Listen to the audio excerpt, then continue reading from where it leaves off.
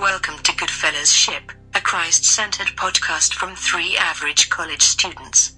We hope you enjoy.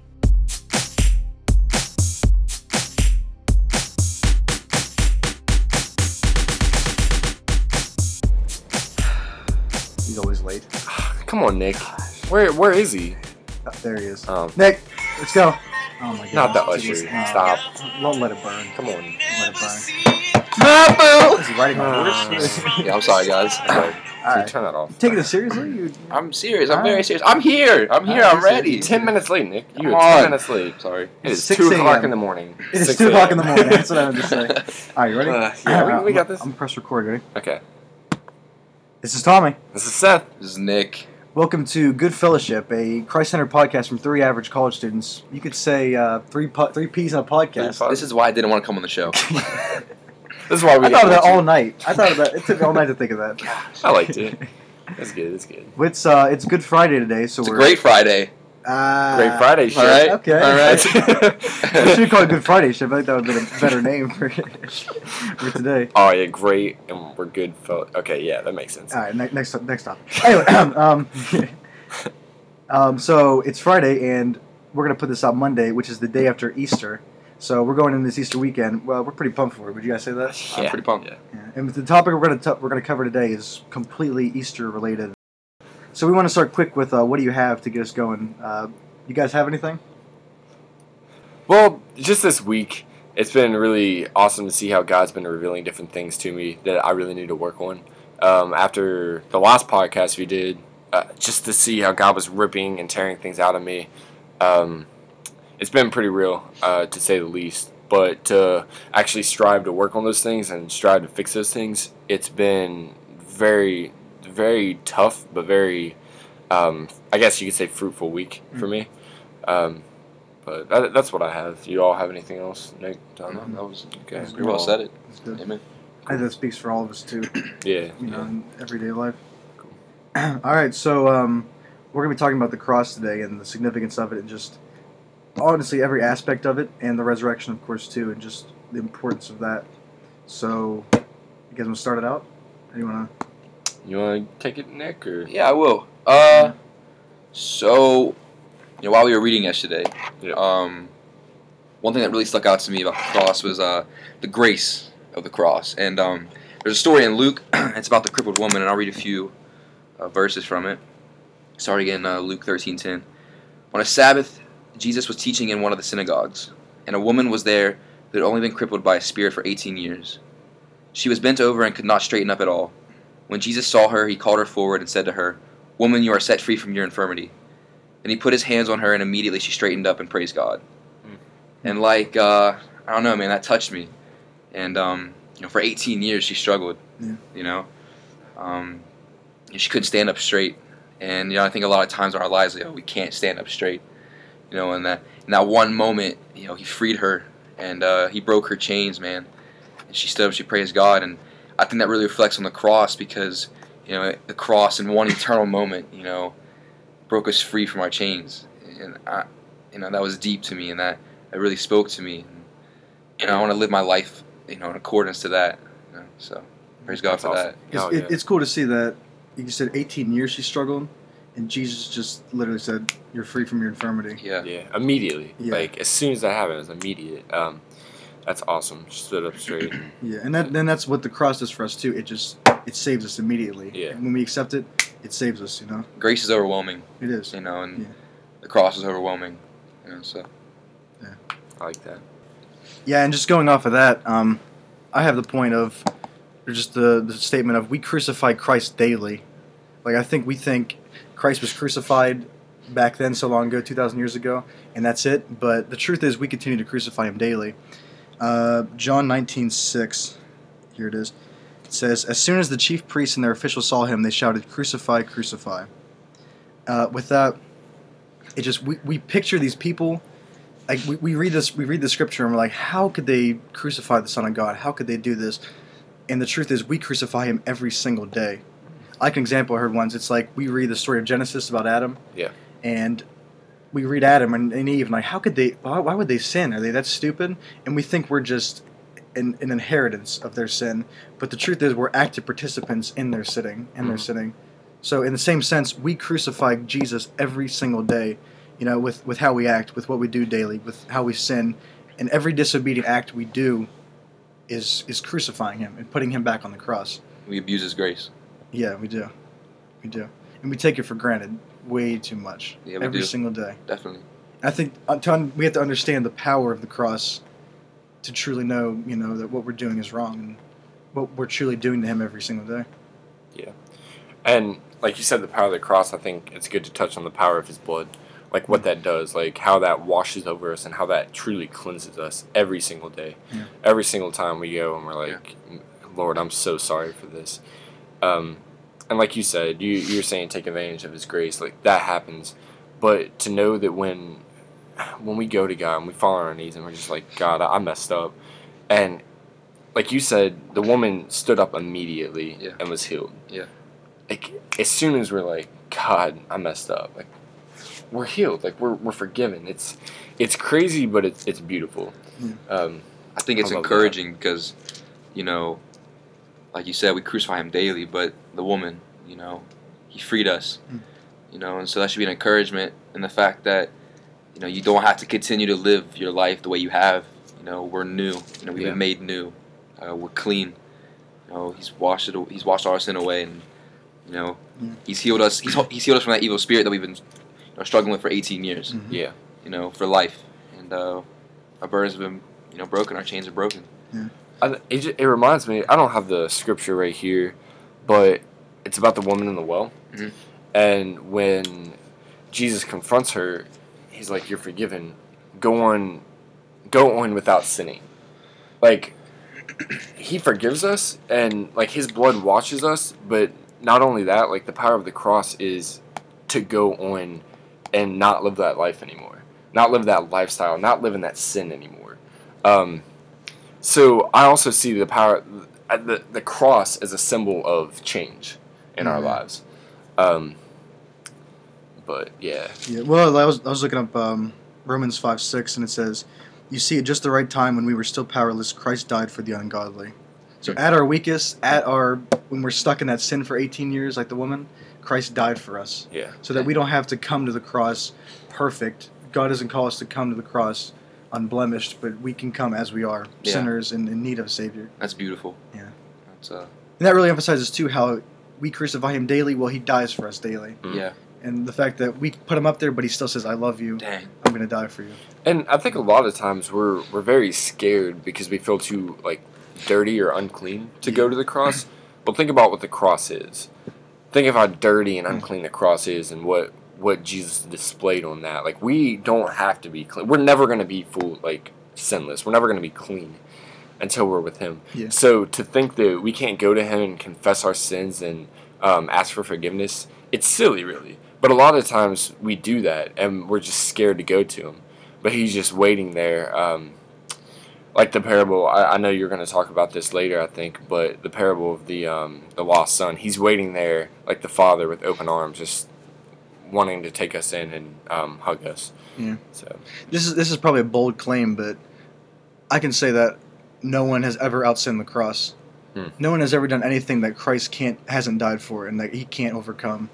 So no matter what your past is or no matter what you're stuck in, Jesus has already died for it. That's and we crazy. should be very thankful for That's that. actually really cool, Tommy. Yeah. I think it's crazy to see how the most beautiful things come out of the ugly situations. yeah, Christ shines through it all, and that's awesome. So you brought up the parable of the lost son, and I was going to talk about that. And since we talked about grace and how he extends that to us, I want to talk about rejoicing in Christ, in the cross. And so basically, the parable of the lost son, the son took his inheritance from his father, took his property from his father, and he left, and he was gone. And he wandered off, kind of like we do. But when he returned, after so many years, his father, with open arms, just grabbed him, and just loved him. And to me, that's what the cross is. The cross meets us. The cross is our return. yeah, The cross is it's Jesus running to us. It's meeting us in our mess. And, that, man, that brings me to my knees, and it's where, we get to celebrate him, and it's where he celebrated us. yeah, And that's crazy. And I was reading it, and in 1532 it says, "But we had to celebrate and be glad because this brother of yours was dead and is alive again. He was lost and is now found." His joy, extends to us, and we get to rejoice in that. That's crazy to me. Yeah. The cross is beautiful. Yeah. Jesus' pain brings him so much joy. Yeah. So the pain that he endured brings us joy, yes, but it brings him so much more joy because he loves us that much. This is very powerful. I'll tell you, have you all, I'm sure you have, just ever thought about what the cross really was? Like, what it actually was. You see a lot of people wearing it around their neck or have it tattooed on their arm. Or they put it in their houses, to stop Paranormal Activity 5 from happening. I never watched that movie, so I wouldn't know. But yeah, you see it just kind of misused a lot in today's society. But I was thinking about it when we were working on this yesterday. The cross was a device used to cause extraordinary pain that would lead to death. Okay? Today, I guess the closest thing maybe would be the electric chair. But what the cross was, it was used to put the worst of the worst of the worst criminals to death. But to think our Savior took that on, it's crazy to me. So I kind of get three things out of the cross, and those are love, his gifts, and his power displayed. So I'll just talk about love for a second. The cross is really the ultimate display of God's love, and I know we kind of touched base on this, but he displayed his love for us by sending his one and only son to die for our mistakes. It's just crazy to think. And I know we've all heard this verse before, but it goes hand in hand with what I'm talking about. So I put Matthew. John 3:16. For God so loved the world that he gave his one and only son, that whoever believes in him shall not perish but have eternal life. That's just crazy to think about. That whoever believes in him will have eternal life. So his love is displayed through that because he loves us so much to just pick us up, like you were saying about the parable of lost son, hold us, and just never let go. Even when we go away from him, even when we run away as fast as possible, but then we come back and God, I messed up. He never fails to just grab us and love us and just keep doing that day after day after day. And that's just amazing to me. So then you have his gifts. First of all, we have the gift of eternal life, like I said. But to have that with our Father, to spend eternity with our Lord and Savior, we have the freedom from our sin. Knowing that what he did on the cross frees us from ever having to worry about that sin again. Obviously, we're still sinning, we're still messing up, but we know that we're clean because of it. We're clean because of his blood. We're no longer slaves to it. No longer slaves to it. I like that. And then we have him. And when I say we have him, I mean his Holy Spirit that he lavishes on us. John 16:7-8 says, "But I tell you the truth, it is for your good that I'm going away. Unless I go away, the Counselor will not come to you. But if I go, I will send him to you. When he comes, he will convict the world of guilt, in regard to sin and righteousness and judgment."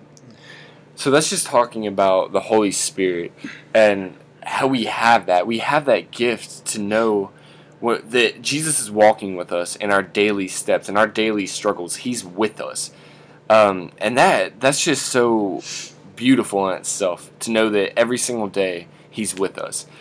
And then the last one, his power. He displays his power through the cross by literally defeating death. I think a lot of times we kind of diminish what he did there. He rose again from the dead. Yeah.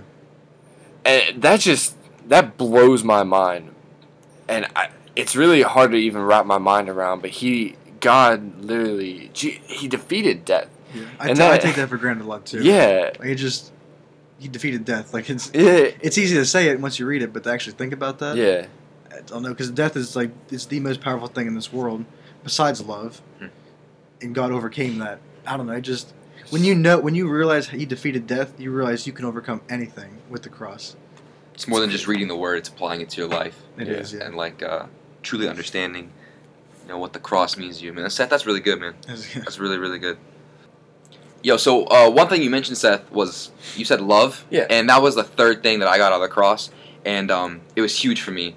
And so in Luke, there's a story about where Jesus is being crucified, and there's a thief that's being crucified with him. Yeah. Okay, and it starts in Luke 23:34, and I'll read it through. And it says, Jesus said, "Father, forgive them, for they do not know what they are doing." And they divided up his clothes by casting lots. The people stood watching, and the rulers even sneered at him. They said, "He saved others, let him save himself if he is the Christ of God, the chosen one." The soldiers also came up and mocked him. They offered him wine vinegar and said, "If you are the king of the Jews, save yourself." There was a written notice above him which read, "This is the king of the Jews." One of the criminals who hung there hurled insults at him. "Aren't you the Christ? Save yourself and us." But the other criminal rebuked him. "Don't you fear God," he said, "since you are under the same sentence? We are punished justly, for we are getting what our deeds deserve. But this man has done nothing wrong." Then he said, "Jesus, remember me when you come into your kingdom." Jesus answered him, "I tell you the truth, today you'll be with me in paradise." And bro, like they mocked him. Like the cross, it was brutal. It was ugly. Like this man was abused, he was tormented. Like we don't think of it like that. Like he was battered and bruised and bloody. Like it was ugly. They mocked him. And you said earlier, Tommy, about how we weren't there, but we were participants. We crucified Christ. Every day. It was ugly, man. And, but his response to that was, "I love you." In Luke 23:34, "Father, forgive them, for they do not know what they are doing." Yeah. He said, "I love you." These people were questioning his claims of being the Son of God. They mocked him. Yeah. How crazy is it, too, just to show the hatred of Jesus. Verse 40, but the other criminal rebuked him. "Don't you fear..." Oh, no, sorry. Verse 39, one of the criminals who hung there hurled insults at him. "Aren't you the Messiah? Save yourself and us." The fact that this guy was being crucified and still hated on Jesus. I know. And this may be all out of nowhere, but I feel like it relates to us in a way. When feel like we're being crucified, when we feel like we're in so much pain, and we insult Jesus just because we're in so much pain, I don't know. It just that's so awesome, because I was thinking of two different ways we could take this or relate to this. So we're either the guy on his right that mocked, or whatever side it was, but that mocked him, or we're the guy that was like, forgive him, like forgive us. And like, so I like in verse 41, we are punished. The other thief says, "We are punished justly, for we are getting what our deeds deserve. But this man has done nothing wrong." Like when we realize that Jesus is literally sitting up on that cross, like you were saying, just beaten, bruised, bleeding, and he literally did nothing wrong, then we're accepting the fact that he's taking all of our sin, all of our shame, all of our disgustingness, if that's a word, and just taking that upon himself and dying for it. But then, if we're like the other thief, the other criminal that was like, "Save us," but it was hurling insults at the same time, like it gets really messy really fast. It's really cool to see. But like the criminal that mocked him, like we crucified Jesus in our selfishness. Like we deserve the cross. Like we deserve death. Our justice is death. But he took that upon himself for us so that we could live freely. Like that just screams, "I love you." Like that. That's it. Oh man, it's beautiful to me. And like yesterday, I truly saw that for like the first time. Like the beauty of the cross and like the beauty of Christ. Like Jesus Christ is the cross. And he has set us free. I don't know, like it just blows me away. We put him on the cross, and yet he says, "Father, forgive them, for they do not know what they're doing." We don't know what we're doing either. Every single day we're doing the same thing to him. But God loves us so much. Despite the fact that we put him up there, he says, "Lord, forgive them. Forgive them of their sins." Just, I don't know. I wrote something down yesterday while I was reading. And it said, Jesus Christ is our forgiveness. Jesus Christ is our surrendering. Jesus Christ is our salvation. And Jesus Christ is the cross. We are righteous because he is righteous. The cross wasn't one moment. It's eternal. and what He's done for us is eternal, and He paved the way for us. I praise God for that. Yeah. Jesus Christ is His mercy. That's awesome. Wow, man, that's really good, Nick. Thank you. So, when you were talking about that, it got me thinking about a verse in Romans. I pulled it up real quick. It's Romans 5, chapter 5, verses 6 through 8. You see, at just the right time, when we were still powerless, Christ died for the ungodly. Very rarely will anyone die for a righteous man, though for a good man someone might possibly dare to die. But God demonstrates His own love for us in this: while we are still sinners, Christ died for us. So I think that's so awesome, because I like when it says some people might dare to die for maybe someone they know, but for a stranger, like, do you ever think about that? God literally died for people that He just no idea. Like, Yeah. I mean, that just blows my mind. Like, obviously, God knows us, but Jesus died for everyone. Like, could you imagine? Like, I think about, like, sacrificing my life for a family member or something like that, like, if need be. But, yeah, need be, I said it. But, but to die for someone I might hold a grudge against, or I'm bitter towards, or just don't even know. And I'm not saying Jesus was like that at all. Obviously, He wasn't. He wasn't bitter. He didn't, nothing like that. But I couldn't imagine doing that. But He did it.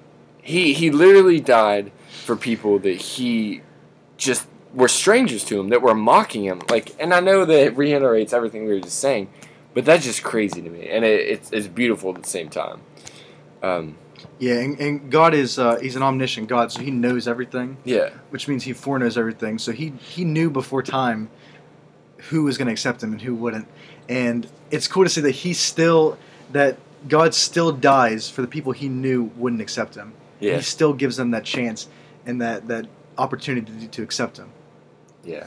I like that. He still gives them that chance and that opportunity for them to accept Him. I love that. Like, you could just say that one more time, and that would, like, that'd be awesome. It fills me with exuberance. Exuberance? Where'd Where'd that you come get from? I have a thesaurus sitting Man, there. that's not my so I was Man, I thought lavished was good. Synopsis last week. I got Exuberantly two filled in, with like, the last exuberance. 2 weeks, but exuberant? Like, what's that even mean? I don't know. I googled it. So with all that, I think I can wrap it up here. How often do we belittle the cross and belittle His sacrifice?